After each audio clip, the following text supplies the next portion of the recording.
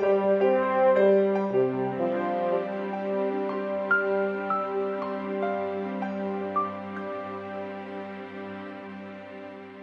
star of the Doc Martin television series has also produced a number of documentary travel specials in Britain, and they occasionally air here on public television in the United States.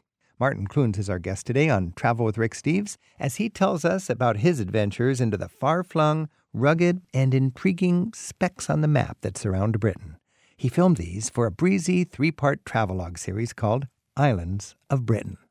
Martin, thanks for joining us from the comfort of a warm studio. Thanks for having me. So what is it about the small islands that made you want to go to all the trouble to actually show them in a documentary? I don't know. There's something just, to me, innately fascinating about an island. If you looked at two lakes and one had an island in it and the other didn't, you'd be interested in the one with the island, I think. Sure would. And there's something about island living as well that's extraordinary. And that I didn't know until I made You know, the Doc series. Martin is set in Port Isaac, and that's a small, remote village in a remote part It of kind of Britain. is. But you're taking Yeah. it one step further. It's almost like you thought, hey, Port Isaac's cool, and then you can go to the extreme. Let's go out to the islands of, what are they, Scilly, out there past. They make Port Wynd look like the center of civilization. Oh, yeah, they really do, yeah. Tell us about the islands. Give us an overview. They were all different, obviously. They had their own characteristics, but there were things that came up again and again. There was a sort of massively strong sense of community, all enveloping in tragedy and joy. You know, if there was anything to be celebrated, they'd all muster. Tragedy and joy, small, sparsely populated places. I mean, these are tiny, tiny populations where they all probably wear many different hats as they keep their communities going. Oh, yeah, they do. Yeah, and they've all got unique stories to tell, you know, but it is interesting, the commonalities. Well, let's go on just a quick blitz around the British Islands. First of all, way off, we think of Land's End. You know, that's the southwest tip of England. A lot of tourists go there. But Land's End is just a springboard to get out to some islands farther to the southwest. What are those? Those are the Isles of Scilly. I think there's about Scilly. 4 or 5. And yeah, they're mythical, magical places if you get the weather right.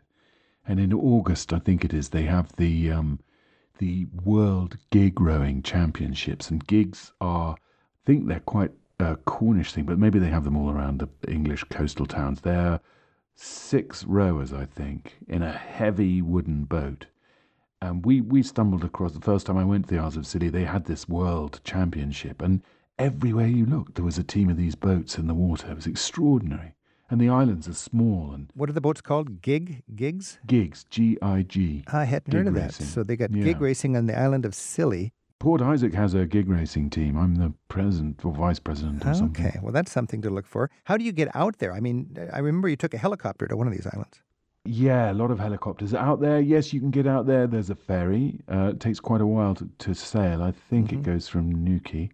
And I think they've just stopped the helicopter running out there that you used to be able to hop over from Newquay. But I've been cut off there on a photo shoot once by the fog when the helicopters can't get out. And we had to collect our daughter from school, so we just had to charter a boat to drive us through the Oh, fog. my goodness. So that's the Isles of Scilly on the southwest tip. What about halfway between England and France, near Normandy, Isle of The Sark? Channel Islands. Yeah. Oh, they're lovely. They're worth a visit. Yeah, Guernsey, Jersey. And my favourite was Sark, which has no cars. No cars. No cars, no streetlights. Lots of bicycles. Now, tiny population, what, about 600 people live on Sark, and they have their own parliament that goes some quirky kind of government? Yes, they have. Well, that just changed, but it was the seigneur had the droit de seigneur, where he was technically allowed the virginity of any new bride. They on the just island. changed that, huh? But yeah, he gave that up. What a rare politician.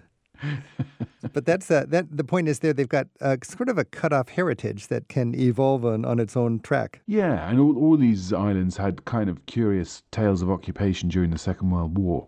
Oh, yeah, they'd be strategic in the Second World War. Yes. Well, Queen Victoria was mad, built incredible defences all over. She was convinced we were going to be attacked from there, and then she was sort of proved right later on. But Yeah. Okay, so you got Sark kind of halfway between Normandy and England, and then way beyond Scotland, halfway between Scotland and Norway, you've got these islands that have a mix of Norse and Scottish culture. yes. Talk about that. Yeah. Oh, they're just, they are really woolly, really.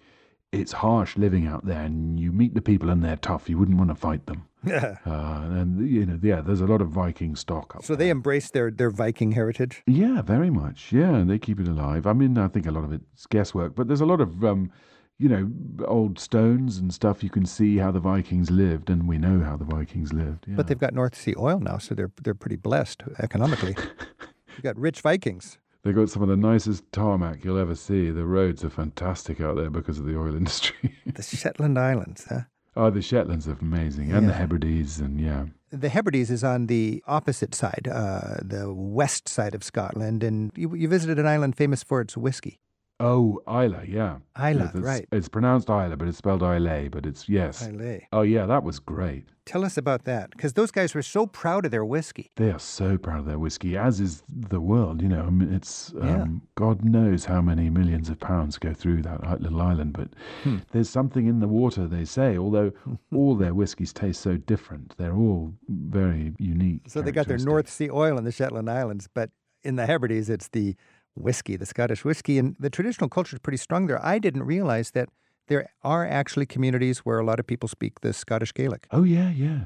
And then I think there's another language of the islands as well that may be lost now, but, because the Shetlands, they're nearer Norway than Glasgow. Right. So they would have that mix of cultures. And then one island that's really quirky and really proud with its own sort of heritage, of course, is the Isle of Man between Ireland and England. Talk about the Isle of Man. Yes, that's a curious place. The Isle of Man, it took a big hit when cheap travel to France and Spain, the charter flights came. Yeah. Because a lot of people who like to go overseas would get the ferry over to the Isle of Man, which has lots of lovely beaches and had lots of sort of old piers along there. And then it took a real pounding. Suddenly nobody went. And they reinvented themselves as a sort of banking. I don't understand how these things work, but a sort of banking centre and huge sums of money being filtered through there, not always with the best of intentions. Well, I either. guess you got to roll with the times. I get the sense in Blackpool also and in Brighton. Those were very popular when there weren't cheap flights down to the Costa del Sol in Spain. But now working class people can take their vacation and find some sunshine. I was always impressed how English people could go to Blackpool and sit on the beach in a drizzle and act like it's sunny. That's fun for us. It's a soft weather, you say, don't you?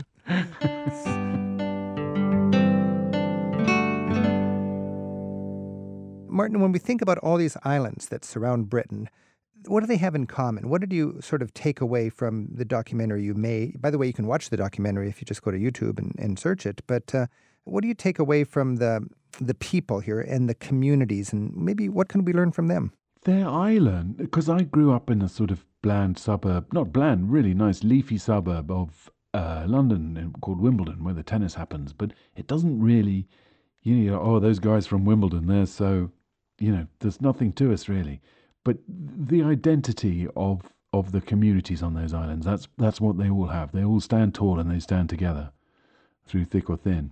Because they have the wherewithal to leave. They could go to London and try to find a job there. But yeah, it's not always easy for them at all. Yeah, they put up with inefficiencies and hardship in order to eke out an existence on these rocks out in the sea and their communities. What do you think the reward is for them? I think that's a reward in itself. I think belonging to that that community, because they know that it's a strength they have over other communities. They know that it's sort of mighty with them, I think. And there's probably sort of a loneliness and lack of community in a big city, fast material world that they might embrace and appreciate in their small town island worlds. Yeah, I bet. All right. Chris is on the line in Valencia, California. Chris, thanks for your call. Hello. Thank you, Rick. Thank you, Martin. Yeah. Hi, Chris. I'm a bit of an Anglophile, and I enjoyed your Islands of Britain series, Martin. And often when planning vacations, we tend to look to destinations abroad, and something he mentioned in the series was, we have these hidden gems closer to home, and often we tend to plan to, take our vacations somewhere else. I'm just curious, of the places that he's yet to travel to, is there one beyond Britain and one within Britain that someday he'd like to visit? Oh, that's interesting. I'd like to do a lot more of Scotland. I'd like to see a lot more of Scotland. I don't really know the eastern side of Scotland. I know the west, and I know the Western Islands, and I know a lot of the islands now. But, I've got a couple of Scottish horses, and I find myself spending more and more time in Scotland, and we love it for holidays and trips. And it's an amazing place to drive through. You know, it's really empty and wild. That would do me. And wow, the rest of the world, I'm fascinated to go to Japan, and I'm hatching a plan to get myself there. I used to say my number one destination that I hadn't been to was Madagascar. And then a couple of years ago, I went and I made a program about the lemurs there, and I got to go there. And it's still one of my favorite places I've ever been, and I'd recommend anybody to go there while it's still there. I'm waiting for Doc Martin Does Japan. I think that sounds fascinating. Chris, thanks for your call. Great. Thank you, Rick, and thank you, Martin. I appreciate it. Nice to speak to you, Chris. Bye. Bye-bye.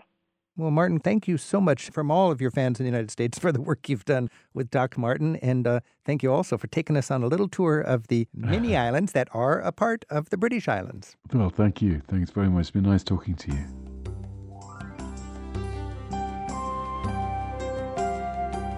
Each year, Rick Steves tour guides take free-spirited travellers on escorted tours through England, Scotland, Ireland and beyond, one small group at a time.